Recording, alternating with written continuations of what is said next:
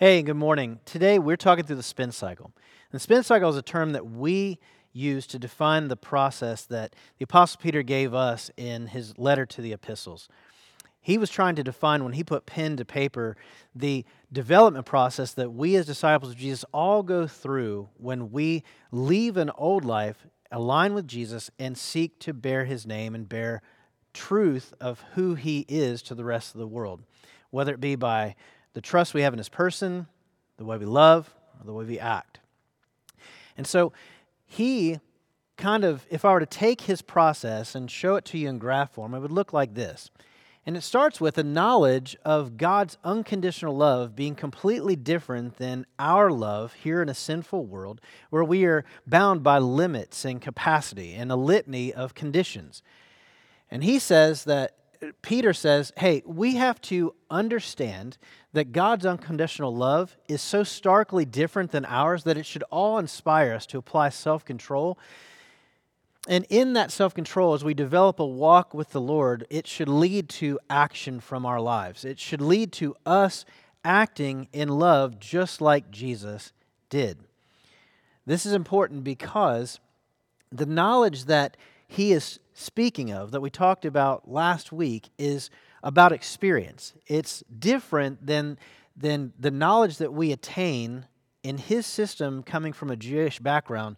He was taught, as so did every Hebrew, were taught that what they could consume actually determined their value. And Peter is saying, no, God saw you as valuable because every single person was created in his image already. And so it's not about what we attain that makes us valuable. It doesn't determine that.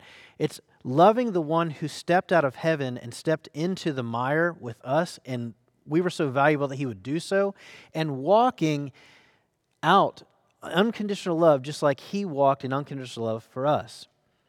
Peter's talking about an action that the Bible refers to here that has far more to do with who we are than what we do. In 2 Peter 1, he said it like this: "For this very reason, make every effort to add to your knowledge, and to knowledge self-control, and add to your self-control perseverance.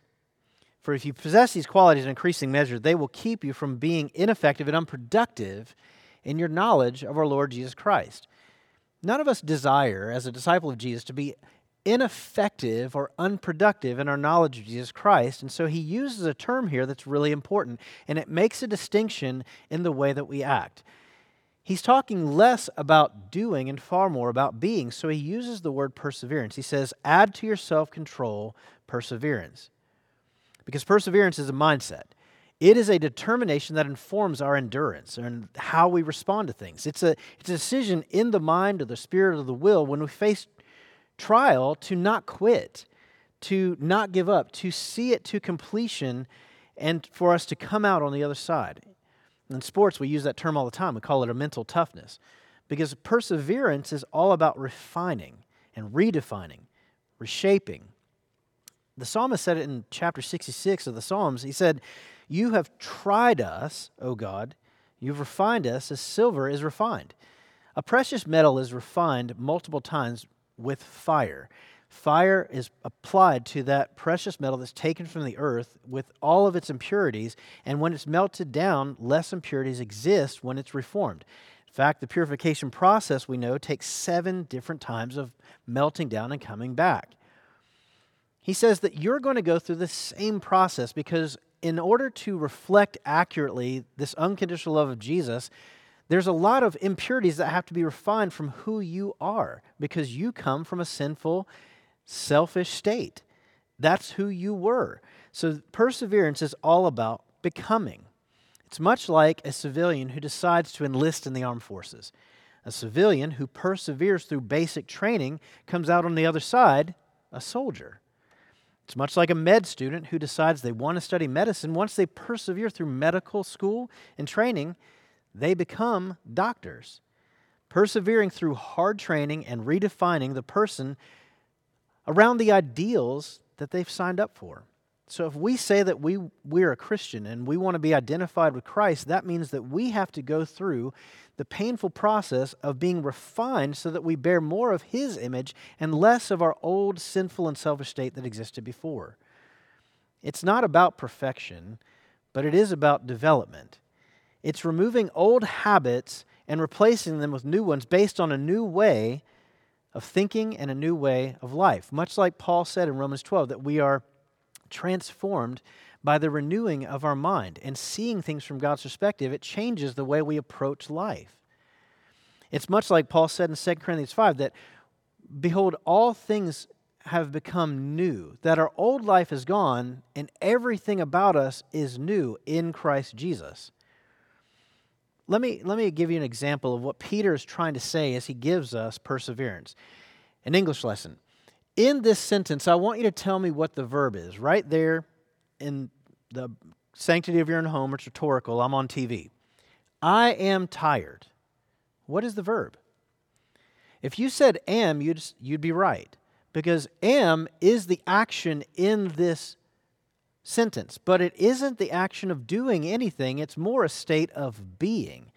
It's defining what the noun is feeling, that I am tired. Much like God gave us this very same title when He introduced Himself to Moses at the burning bush in Exodus 3, and Moses said, "Who do I say has sent me as you're sending me back into Egypt to free your people?" He said, "You tell them that I am has sent you."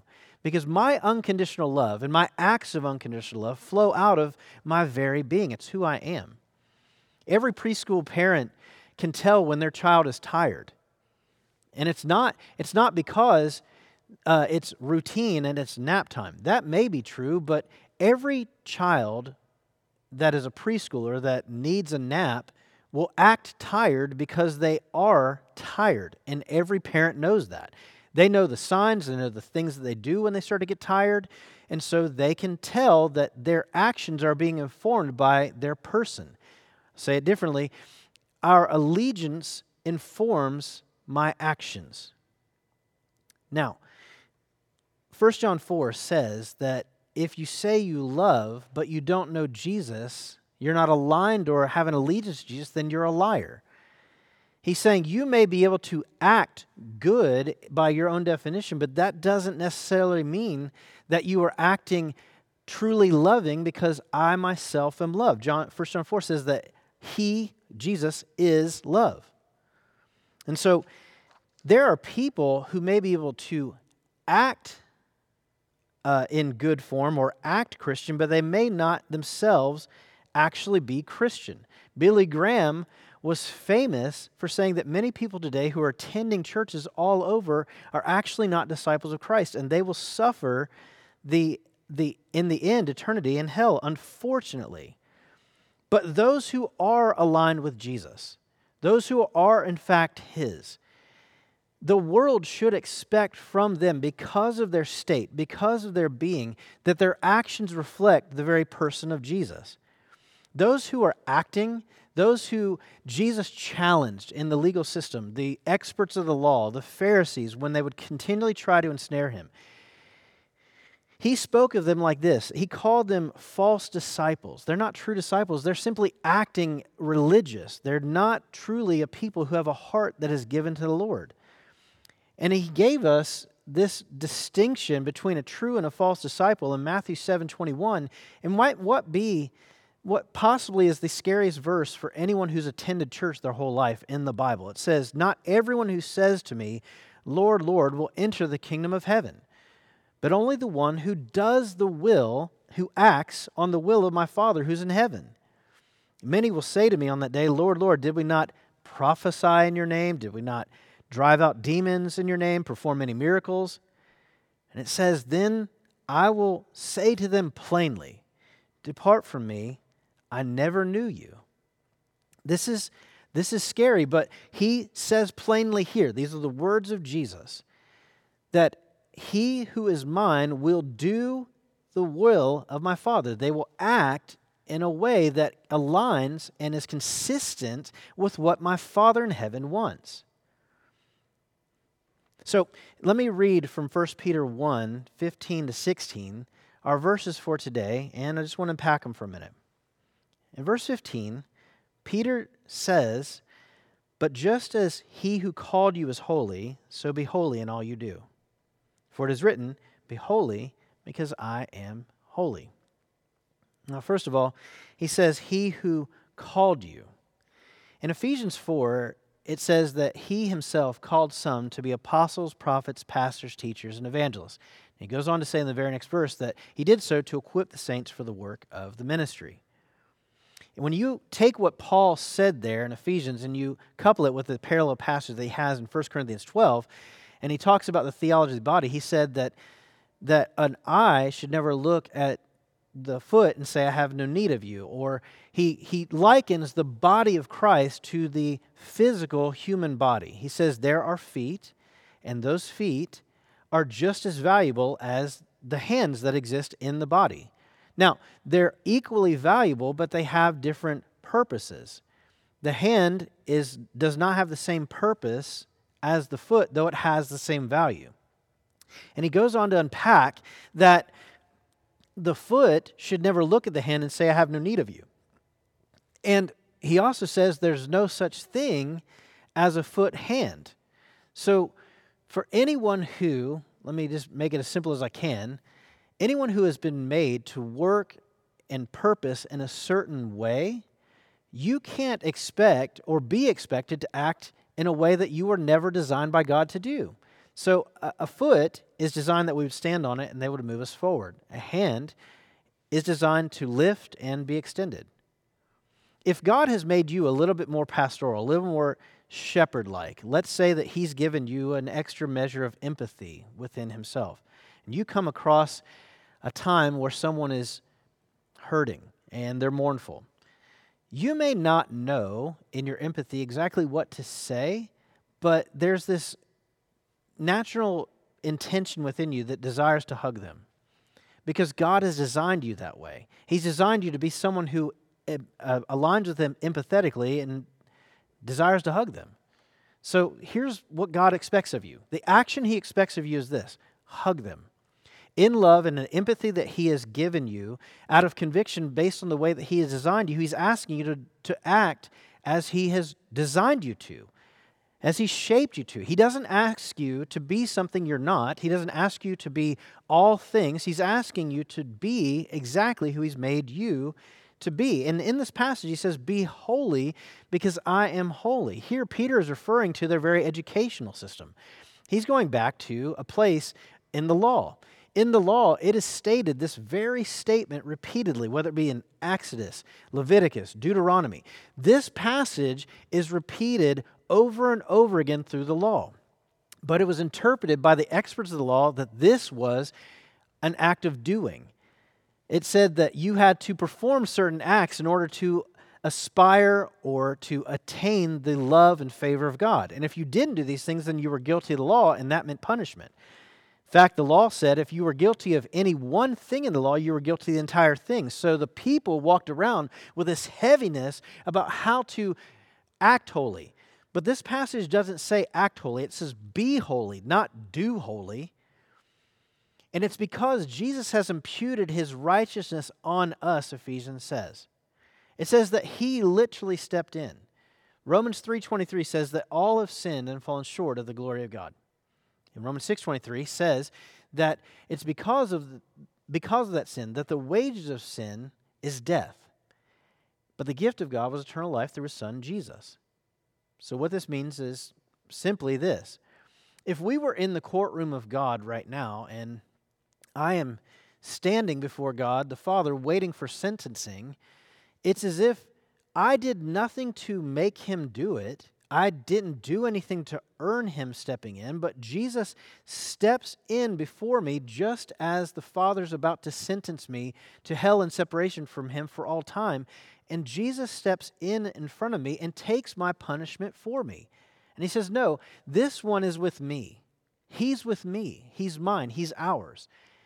And then the Father when looking in my direction, has to either look directly through his Son to see me or to peer around him to see me. It's if I took this stand and I held it up in front of the camera right now, you would have to look through it or peer around it to see me. That he literally stood in my place as a substitute. And there was nothing that I could do that earned it. It was just his love for me that made me victorious over what I deserved, my punishment and death. And this is the thing that Peter's trying to get across to all those who were in Christ. He was a fisherman. He was not, in their society, someone who was selected as the best of the best to be an expert in the law. Jesus came and found someone who's normal amongst us, and he made him victorious. And then he asked him to let other people know just how victorious they were. He was one who had earned the punishment or sentencing of God, but Jesus stepped in front because he loved him. And too often today in legalistic societies like the history that Peter's coming from, or some of the legalistic systems that we have pervaded in discipleship in the Western culture, we tell people that you earn the favor of God by the way that you act, but that is not at all biblical. See, that's approaching God for victory. That denies the very illustration that I just gave in the example of Jesus stepping in. That denies that by his stepping in and offering us a free gift of salvation, it denies that we're already victorious because of what he did. And so we approach life, God, and other people from a place of victory, not for victory. And be holy, this demand right here, as I am holy, is not a call that we would do more or try harder. It's a demand that we be as advertised. That we are responsible for those who bear his name to reflect the love, traits, and character of Jesus as the world should expect from us. We are not holy in our natural state. Our flesh is weak, it is selfish, it is sinful. Paul told us that in Galatians. It needs to be removed. And we only see it removed through refining and by our own submission to the process and submission to his Spirit. My old flesh desires to be liked. It desires to fit in. But holiness calls for the opposite. It calls for me to stand out, to be separate, to swim against the culture, counter to culture. And to love in a way that I in my own limited sinful capacity, my own selfishness, I don't have an ability to. It is allowing myself in submission to Jesus because I know his ways are best for me, even if they're difficult. It's submitting myself to his Spirit and allowing him to smooth out those rough edges that existed in who I am and go through the experience and the struggle to polish and refine so that my reflection looks more like him. And when people look at me, they see more his son Jesus, just like when the Father looks in my direction, he sees his son and has to look through him or peer around him, versus the people of the world who don't know his unconditional love, and maybe they've yet to experience it. They see his son, and they see an unconditional love that exceeds my capacity because I am his and I'm acting out of my being. We're not to try harder by conforming our flesh.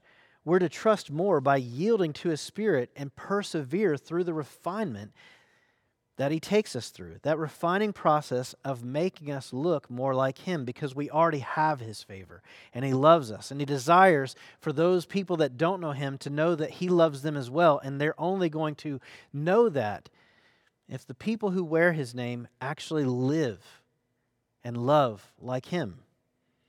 When I see a soldier, I don't see perfection. That's not expected. I just see someone that is clearly different than a civilian. They may have been a civilian at one point, but they're no longer that person. After training and indoctrination, they've become something else. They've become a soldier. They just are that thing, changed at their core so that their identity informs their actions. When people hear that we are Christian, they should expect to see a person that embodies and acts upon the very ideals of Jesus. A soldier will serve their country out of duty. A Christian is called to worship their Lord out of gratitude and walking as you've been called in the shape that He has given you. Let me give you a perfect example. In John 14:6, it says that Jesus is the way, the truth, and the life. No one comes to the Father except through Him. That salvation was a free gift, that we don't get to the Father except through Jesus. But His very persona, His own defining trait was truth. Jesus said, I am truth. Well, if that is true, then we are not an accurate representation of Jesus when we as Christians are not being truthful or honest. When we lie, we don't look like Jesus or reflect His image, who He is, the very person, truth, to the rest of the world. When we don't also engage in the truth. When we engage in lying and we're not being truthful or honest, we look more like the enemy. We look more like the one the Bible calls the father of all lies. And we become ineffective and unproductive in our knowledge of Jesus Christ. And so the truth that Jesus is truth and loves us and has asked us to reflect Him as ambassadors to the rest of the world, as 2 Corinthians 5 says, we're emissaries of His name. The world should expect that if Jesus is truth, that His people will be truthful. That we'll tell the truth because we understand who He is, and out of understanding that, we are honest with the world. We're not liars. We may have once been liars because we were far more like the father of all lies, but today, because of the change that we've been through and because of the unconditional love of Jesus and Him stepping in for us, we have become bearers of the truth because we are bearers of Jesus and His very image. So in conclusion, I want to just ask this question. This morning, are your actions consistent with who you say you are? We have to start here with being, with our very being. If you say that you're a Christian, do your decisions, your ideals, your traits reflect the traits, ideals, and decisions of Jesus Himself? Are you being holy because He is holy? Are you as advertised? It's not something you do, it's something you are. And so are you being honest? Are you being advertised? This is not something you can put on by trying harder. It's something that's refined in you and developed in you by trusting Him more. And so the impurities that were once within you get removed. It reshapes us. As the fire, we reflect, after the fire, we reflect more of who He actually is. We reflect more of who He accurately is and less our old image when we go through the refining process of having those impurities burned away.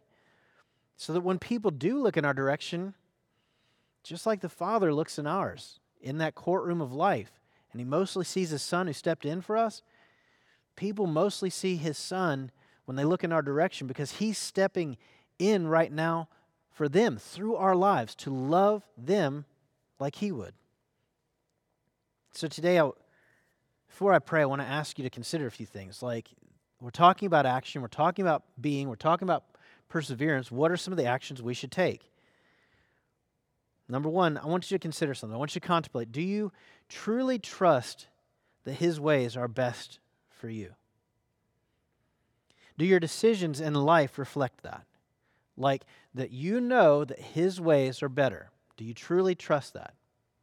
Only you can answer that for yourself. Number two, are you accurately bearing the image of Jesus? Is your life reflecting the Jesus we read of in Scripture? It's rather simple. It's not the Jesus that we interpret or how you may have a tendency in seeking the path of least resistance, how you may couch Jesus to make it more easily digestible to fit your lifestyle. People say this a lot, and I'm going to throw it out. It's not like you saying, this is my truth. Okay, that doesn't exist. Either it's true or it isn't. Either He is complete truth or He is not. So you can't try to graven or reshape Him in your image and feel better about yourself. You can't do that. we are to be transformed by His image. It is not the other way around. We are graven and reshaped in His. So we're not going to compromise. The question is, are you accurately bearing the image of Jesus? And is your life reflecting the Jesus that we read of in Scripture? Your life living unconditional love. Thirdly, I got to say this is difficult. It's hard. It is going to take others' help to walk it out accountably. As much as your sin affects others, and we've all learned that, when you sin, other people get hurt. Well, you're becoming like Jesus is best produced within you in the confines of a refining community, in honesty and love. So I'm going to ask this question: who has license to speak into your life? Who do you know loves you because they are honest with you? And like the psalmist said, you know that the wounds of a friend are far better than the flattery or deceit of the enemy. They're not just blowing sunshine up your skirt. They're being honest with places where you're missing it. And they're being honest about the inconsistencies they see in your life when you say, I bear Jesus, but I don't act or love like Him. Who are you allowing to speak into you so that you can be more consistent and accurately portraying Jesus? And lastly, if today you need prayer, I want to ask, can I pray for you? Can we pray for you? Email us at prayer@thefellowship.cc. We'd love to encourage you and lay whatever it is that you're struggling with, because many people right now are struggling. We found it an honor and a privilege to take your struggle and put that before the Lord and intercede on your behalf. And we'd love the opportunity to minister you further if you'd just allow us to. So email us. We'd love to pray for you. If you're investigating what it means to take the next step to Jesus, we'd love to tell you about that as well. This morning, God has called for His church to persevere. And right now, we sit in a time where the church cannot give up. It cannot quit. It has to continue to trust that Jesus is with us in this storm, and He will carry us through. But it is okay for the world around us to expect, when we say we wear His name, for our actions to reflect that we trust Him, for our actions to be consistent with that very name of Jesus. So I want to pray today in Jesus' name as the band is coming back. Father, we love You and we thank You so much for loving us. We thank You for Jesus. We thank You that He stepped in and took what we deserve so that we could have life. And God, You have left us as Your ambassadors to the world. You desire that we would reflect that kind of love to a world that needs hope and still hurting and struggling. And God, they're dying. I pray that today we would be a people that would not only trust You, and in gratitude, thank You for the love that You gave us and stepping in for us, but in love, we would step in for them. I pray our actions are informed by our very being, and we thank You that that being is in Jesus' name. Amen.